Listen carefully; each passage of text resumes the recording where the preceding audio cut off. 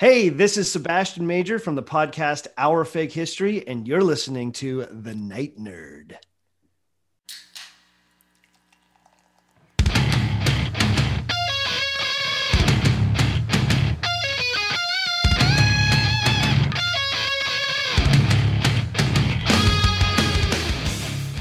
Welcome to the Night Nerd Podcast. I'm your host, Lance. It's Thursday, so we're going to talk a little bit of history. But before we do, before we keep our Black Widow theme going, I just want to say happy birthday to me. Yay! I'm old. Yeah, if you know me, you might know how old I am. But anyway, that's why I'm in New Orleans this week. So this is scheduled to go up on Thursday. Hopefully, it's going to go up on Thursday.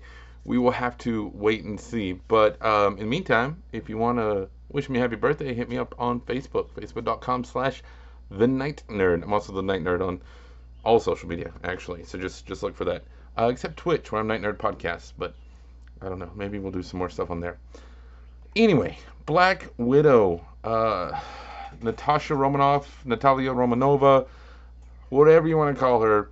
She's one of the longest running characters in Marvel Comics.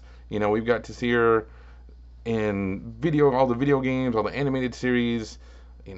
Showed up in 2010 in the MCU, and has been a staple of the comic book world since she debuted, and I think that's really cool.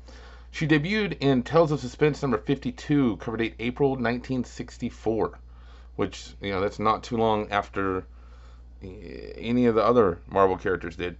When she first showed up, though, she was just like a Russian spy, and she had this weird, like, nightgown and fancy coat and stuff, and she had black hair, and she was a spy, but she didn't have any of her cool stuff, and we'll get there. She was created by Stan Lee, Dan Rico, and Don Heck. Stan Lee was kind of plotting the books, and Don Rico was writing the scripts, and Don Heck was drawing them. So that's where we go.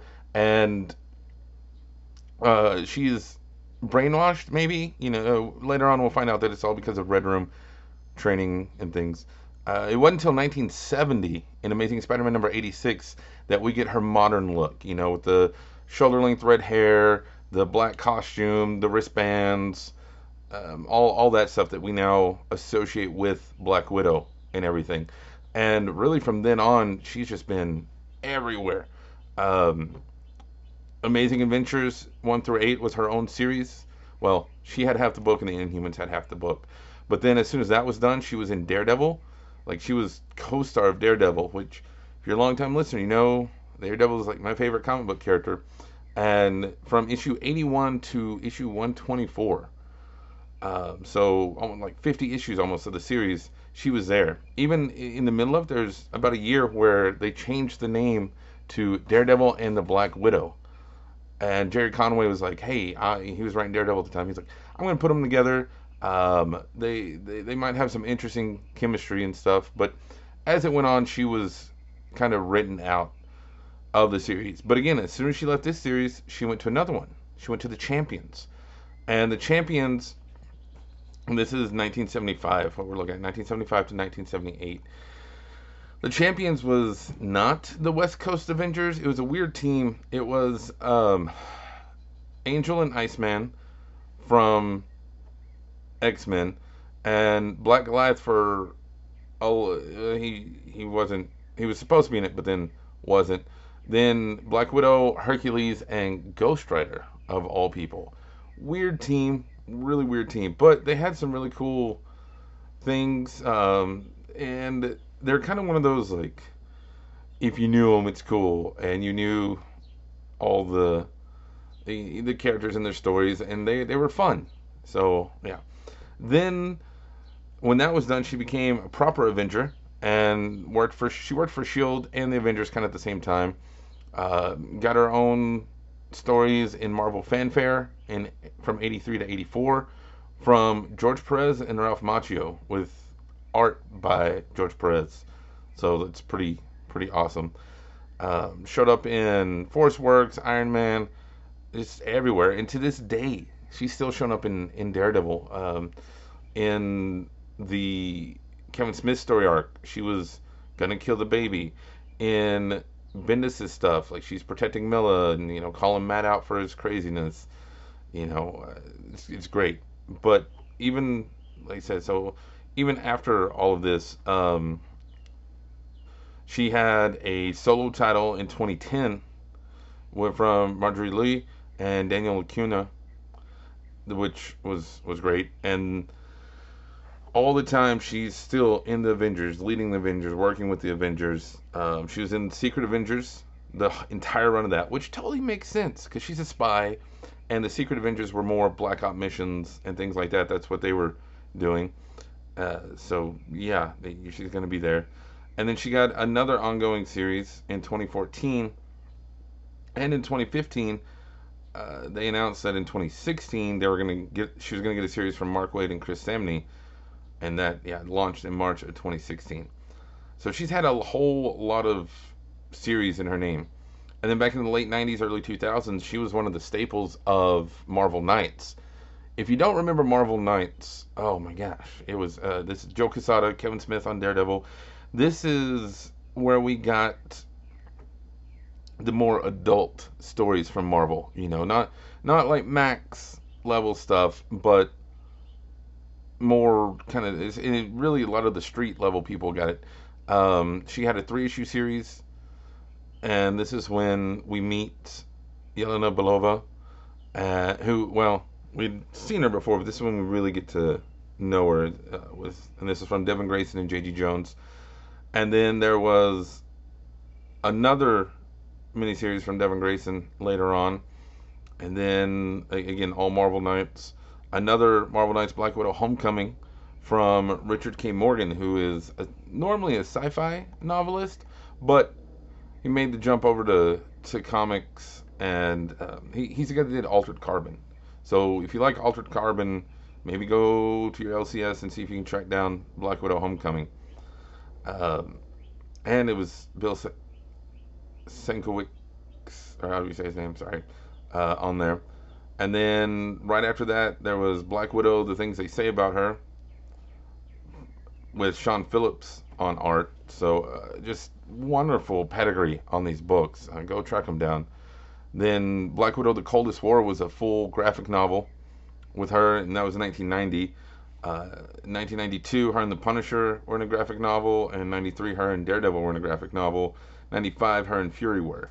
So just bam, bam, bam in the 90s, like she was there with all these different series, and those would go into her Marvel Knights books and things.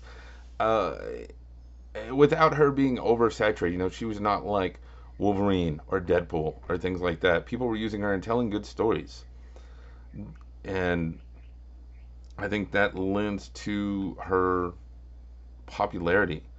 There were some not tie-in comics in 2010, but when she showed up in Iron Man 2, anytime a character shows up in the movies, we get something from them. And so Black Widow and Marvel Girls came out, and it was her teaming up with like Storm, Enchantress, Spider-Woman, She-Hulk, everything like that. And then she got another miniseries called Black Widow: Deadly Origin from Paul Cornell with Tom Rainey and the late great John Paul Leon on art. So series after series, she's almost always been in books since the 70s. She got that retool of her outfit and power set and stuff, and yeah, it's so her comic history, like that was her comic book page history, but in the comics, she was born in Stalingrad, sorry, and she was basically orphaned. And this guy Ivan Petrovich found her, and originally he was like, okay, well, I'm going to be like your surrogate dad, but then it was kind of retconned to where he found her because he and Captain America and Wolverine rescue her from Nazis, and at that point he puts her in the Black Widow Ops program, and that's where she gets brainwashed in the Red Room, and she's like psychologically changed and biologically changed to be just awesome. Live longer, her youth lasts longer, and that's why she's been able to be around for so long. Kind of like Fury and his stuff. But she trained under Bucky, the Winter Soldier. They fell in love, kind of. They had a little fling, but that when he went back into on ice, that changed. She was supposed to marry the Red Guardian, so I'm curious how that's going to play out in the movie because the Red Guardian is kind of like a father figure for her in the movie. So we'll see. But the government actually breaks him up and they tell her, they're like, oh yeah, he died in the plane crash, sorry, because they're training him to be the Red Guardian. Then she comes to America because her and the Crimson Dynamo are supposed to kill Professor Vanko, who is another Crimson Dynamo. A long story. But while she's there and she's fighting Iron Man, she recruits Hawkeye. And this is when Hawkeye's like still technically a bad guy, but he's like a reluctant bad guy because he's got to, feed his family and stuff. And she kind of starts falling for him. Well, then, she goes back to Russia and everything, and she's like, oh, yeah, I love this Hawkeye guy, and I want to be in America with him. And the KGB find out, and they try to kill her, but she survives, and Hawkeye's like, well, to help you, I'm going to go to the Avengers, and I'm going to join the Avengers. And after a couple of, like, brainwashed, unbrainwashed, she defects to America, and this is when we get to see like Black Widow we know and love and stuff. So that's cool.